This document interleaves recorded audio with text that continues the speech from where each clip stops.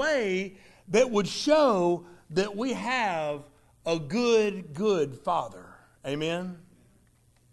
I've been thinking a lot lately about our good Father. How undeserving I am to experience all His goodness, and how unworthy I am, and still He sees fit to pour out His grace on me and to pour out His grace on you as well. But just what kind of Father is it we have? What kind of daddy do we have? You see, through a dramatic series of events, we go from condemned, fatherless orphans with no hope to adopted children with absolutely nothing to fear. You see, people don't adopt kids because of what the kids have. People adopt kids because of what the kids need. The children need a home. And it's the adoptive parent that brings them in to their home. What a good Father we have. You know, if I could build a father, I'd build one just like God. And today, as we look at this parable of the lost son, I want you to see the same insights that I've seen in how we might build a good Father. I believe it's on page 924 in the Bibles in front of you, in Luke chapter 15. Follow along with me if you would, beginning in verse 11.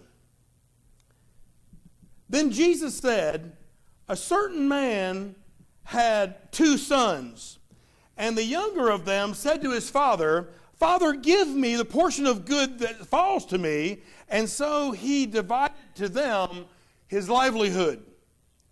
And not many days after, the younger son gathered all together and journeyed to a far country, and there wasted his possessions with prodigal living.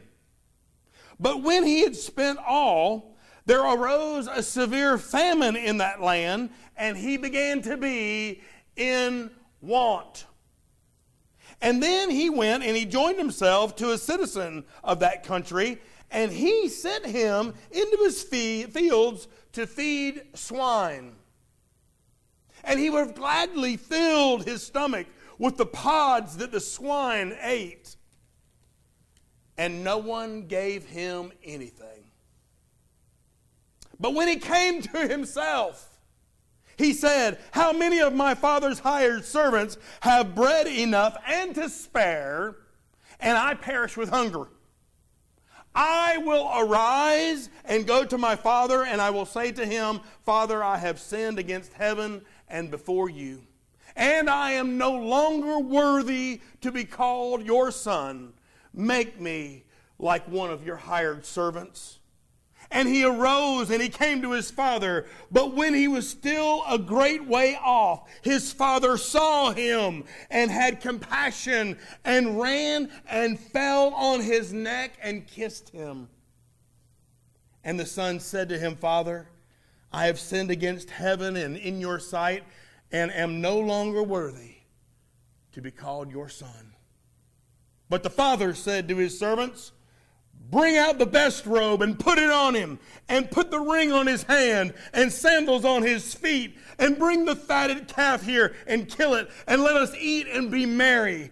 For this my son was dead and is alive again. He was lost and is found. And they all began to be merry. If I could build a father, I'd build a father who gives me free will. Look in verse 11. Jesus said, a certain man had 2 sons, and the younger of them said to his father, Father, give me the portion of goods that falls to me. And so he divided to them his livelihood. You see, even when our choices hurt us, the father I'd build would let me make those choices anyway. The son cared for the things of this world more than he cared for the Father.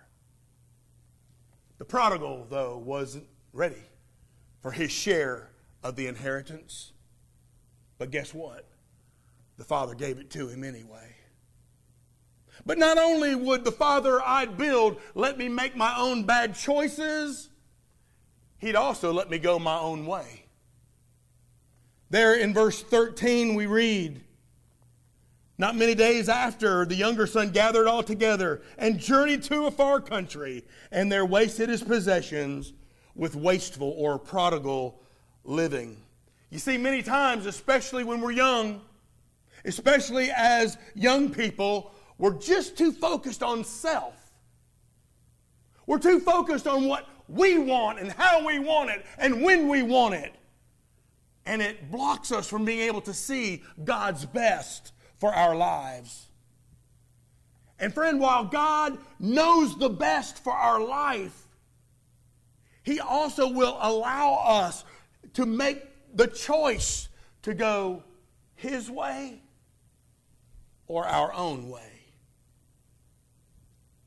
When Pastor David Yarborough was 7 years old, he decided it was time to go away from home.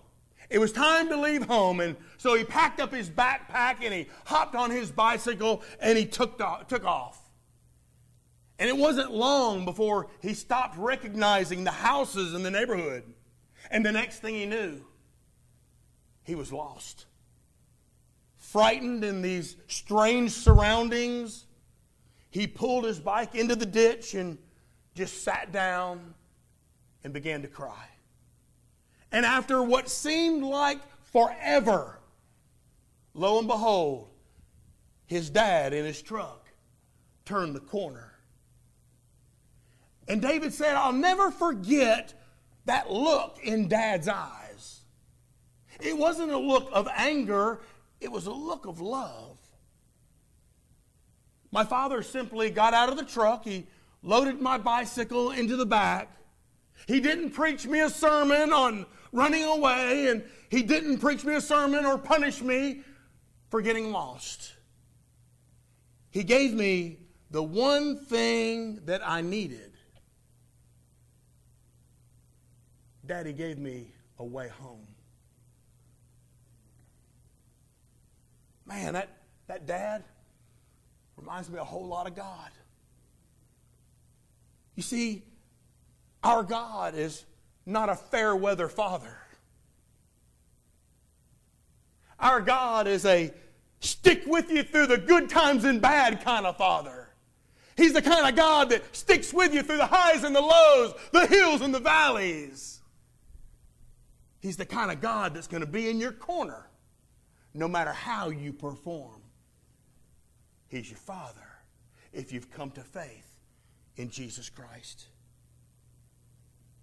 This Father that I would build would not only allow me to make my own choices and to go my own way, but this Father that I'd build would also allow me to suffer my own consequences. There in verse 14, "But when he had spent all, there arose a severe famine in that land, and the son began to be in want. Then he went and joined himself to a citizen of that country, and he sent him into his fields to feed the pigs. And when he went, he would have gladly filled his stomach with the pods that the pigs ate, but no one gave him anything." I want you to notice there, friends, that the Father, He didn't just go and rescue the Son. I mean, didn't He still love him? Had He done so much wrong that He didn't love the Son anymore? I mean, didn't the Father care for this boy anymore? The boy was in dire straits, feeding pigs for a living. Didn't the Father care? Well, of course He cared.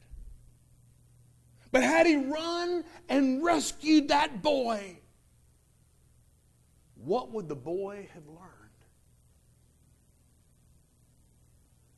You see, the world always offers us instant gratification. If you want it, you can have it. If you want it now, you can have it now. But it always comes with long-term consequences. So don't choose what the world offers. Consider the son.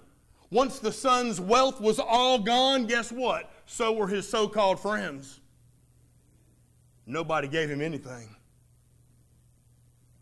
And then the son found himself broke, lonely, and for the first time in his life, that boy began to be in want.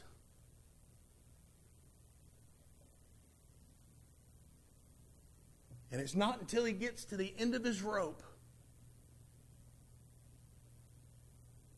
till he's playing in the mud with the pigs, that he comes to his senses. There in verse 17, but when he came to himself, when he came to his senses, he said, how many of my father's hired servants have bread enough and to spare, and I perish here in hunger?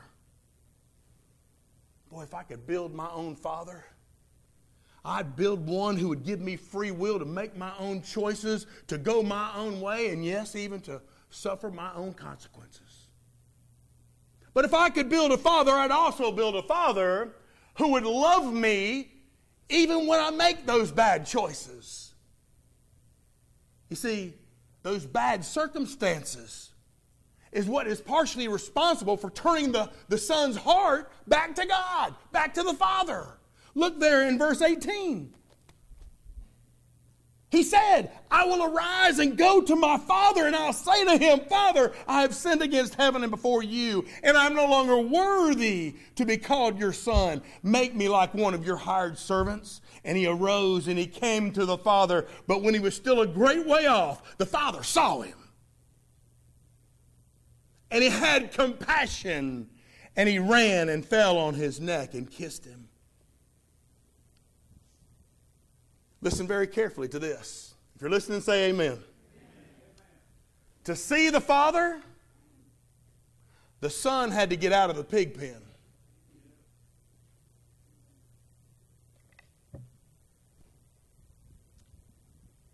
To see the father, sometimes we got to get out of the pig pen. Come to our senses, come to ourselves, and go and seek out the Father. So once again, the son had a choice to make. He could have been filled with pride. He could have stayed right where he was in that pig pen. Instead, he chose to be filled with repentance. He chose to be filled with a desire to go a different way. He chose to be filled with humility and go back to the Father. Boy, if I could build a father, man, I'd build one that would give me my own free will, but that would love me when I make bad choices. But I'd also build a father who is forgiving when I do repent. Did you see what happened in verse 20? As the son arose and came to his father, but when he was still a great way off, his father saw him, had compassion, and ran and fell on his neck and kissed him. Can you picture this for a second? Can you picture this father looking down the long, dusty driveway that led to his house day after day after day? Every day hoping against all hope that somehow, some way, the boy would come to his senses and he'd come back home. And when he finally saw him, I want you to notice what that father did. That father ran. He ran to forgive his repentant son. He ran to give him the forgiveness that he was seeking. Boy, if I could build a father, I'd build one who was forgiving when I was willing to change directions. But if I could build a father, I'd also build a father that would give me grace when I deserved nothing but judgment. Look in verse 21.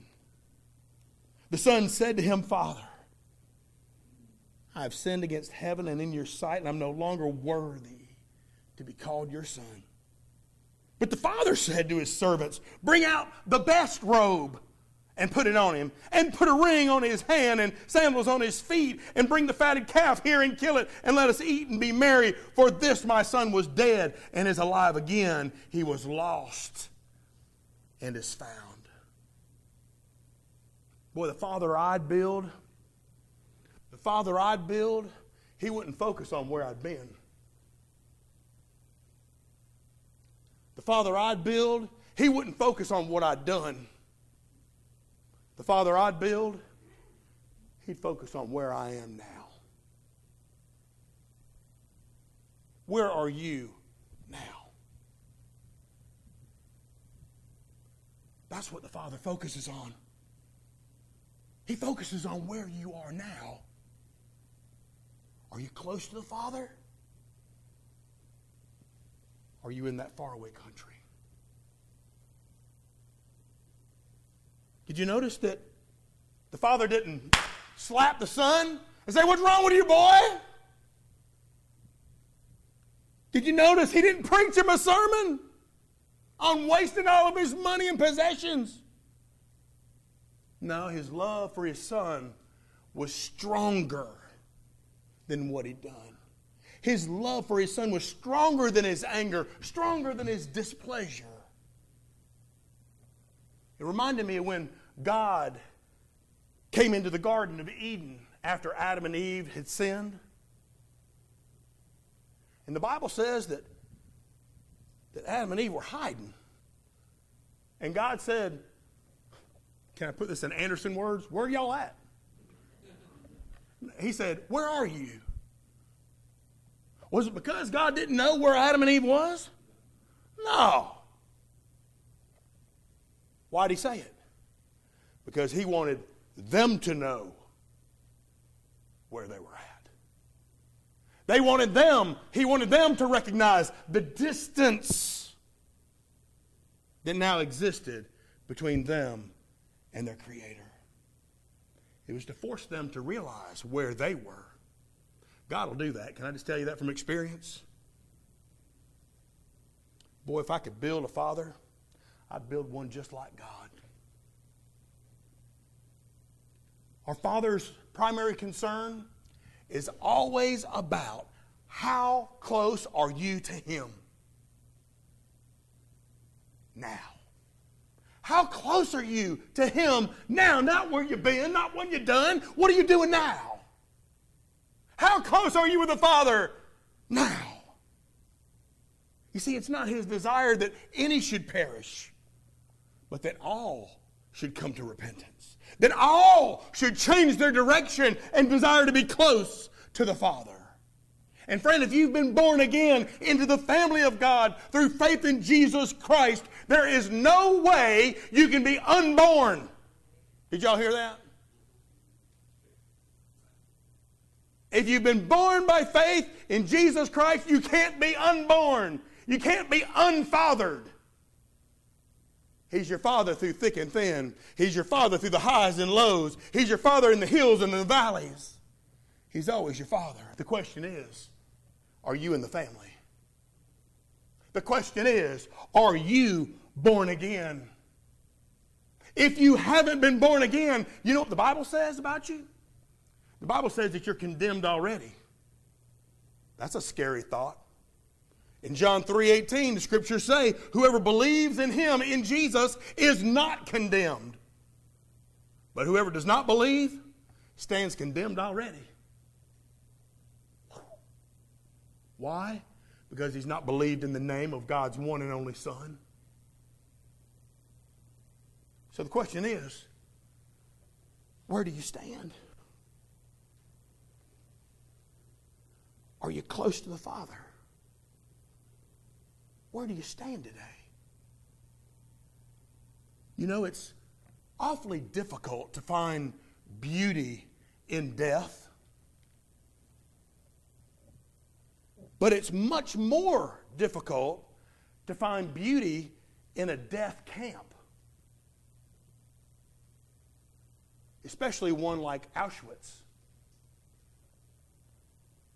You see, in World War II, there was an extermination camp in Germany called Auschwitz. And 4 million Jews were exterminated there. A half a ton of human hair is still preserved at Auschwitz. They would use hair to make pillows and insulation in jackets. The showers that sprayed poison gas still stand at Auschwitz. But for all the ugly memories that are there, there's also one of beauty. A man named Gajanezek remembers a priest named Max Kolbe. And in February of 1941, priest Max Kolbe was imprisoned there at Auschwitz. The harshness of the death camp, he was still able to maintain the gentleness of Christ. Kolbe shared his food. He would give up his bunk. He would pray for the German soldiers. Sounded like he had a screw loose to me, amen? But that's what he did. And soon, Kolbe was given the nickname the Saint of Auschwitz. In July of that same year, there had been an escape from the prison. And in retaliation, the German soldiers said, we're going to kill 10 prisoners for every one that escaped. And so all the prisoners were gathered in the courtyard.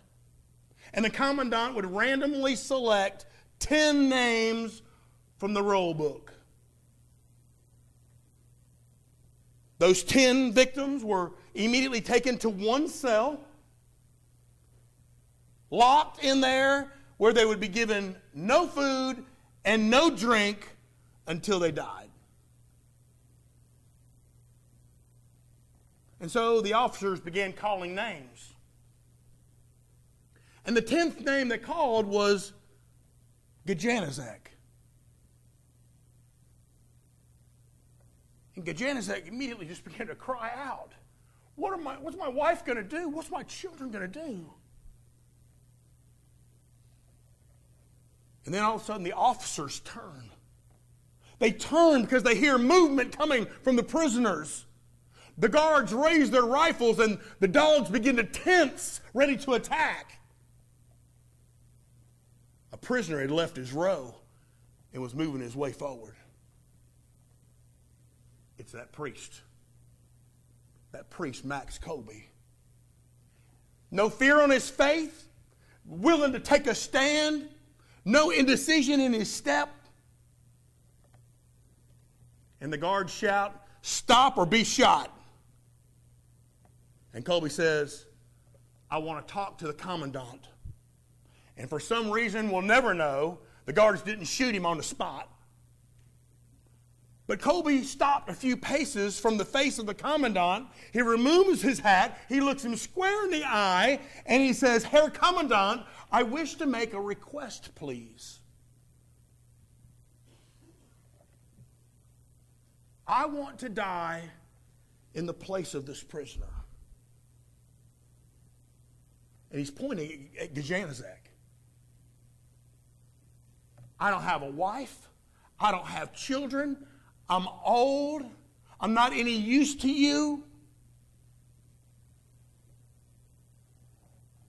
And speechless, the commandant looks at him and says, "Request granted." Gajanezek says, "I couldn't say a word. I could only thank him with my eyes. I was stunned. I could hardly grasp what was happening here. I couldn't handle the immensity of it all. I, a condemned man, is going to live because somebody willingly and voluntarily offered his own life for me, a stranger.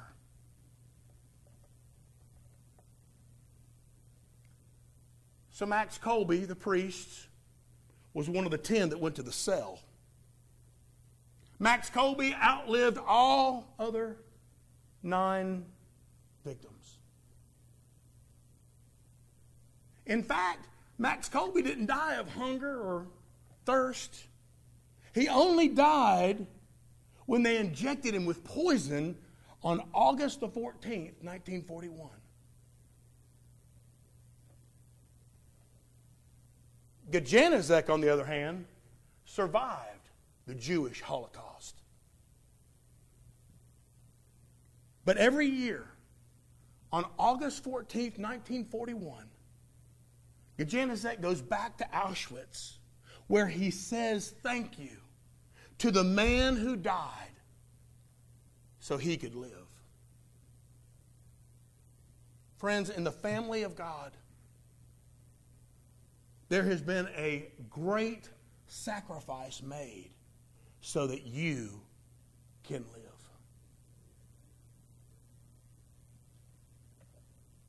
Our Heavenly Father, our good Father, has sacrificed His one and only Son so that we may be born into the family and receive eternal life that we do not deserve, and that we not receive the hell that we do deserve.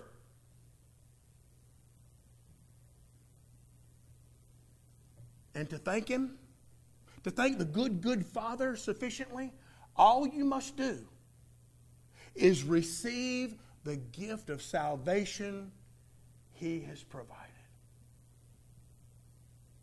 Oh, if I could build a father, I'd build one just like God.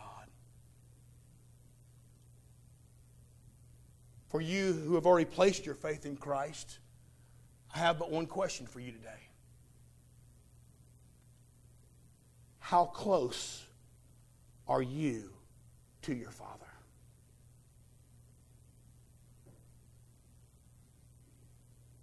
You've heard that old adage. If you're having problems with your relationship with God, if you're having problems with your fellowship with God, who moved? It's always us. Oh, if I could build a father, I'd build one just like God. Father in heaven, oh Lord, we praise you and thank you for this gift that you've given us of salvation, of being able to become a part of the family of God. Father, we thank you for loving us as children as we have come and placed our faith in your Son, Jesus Christ.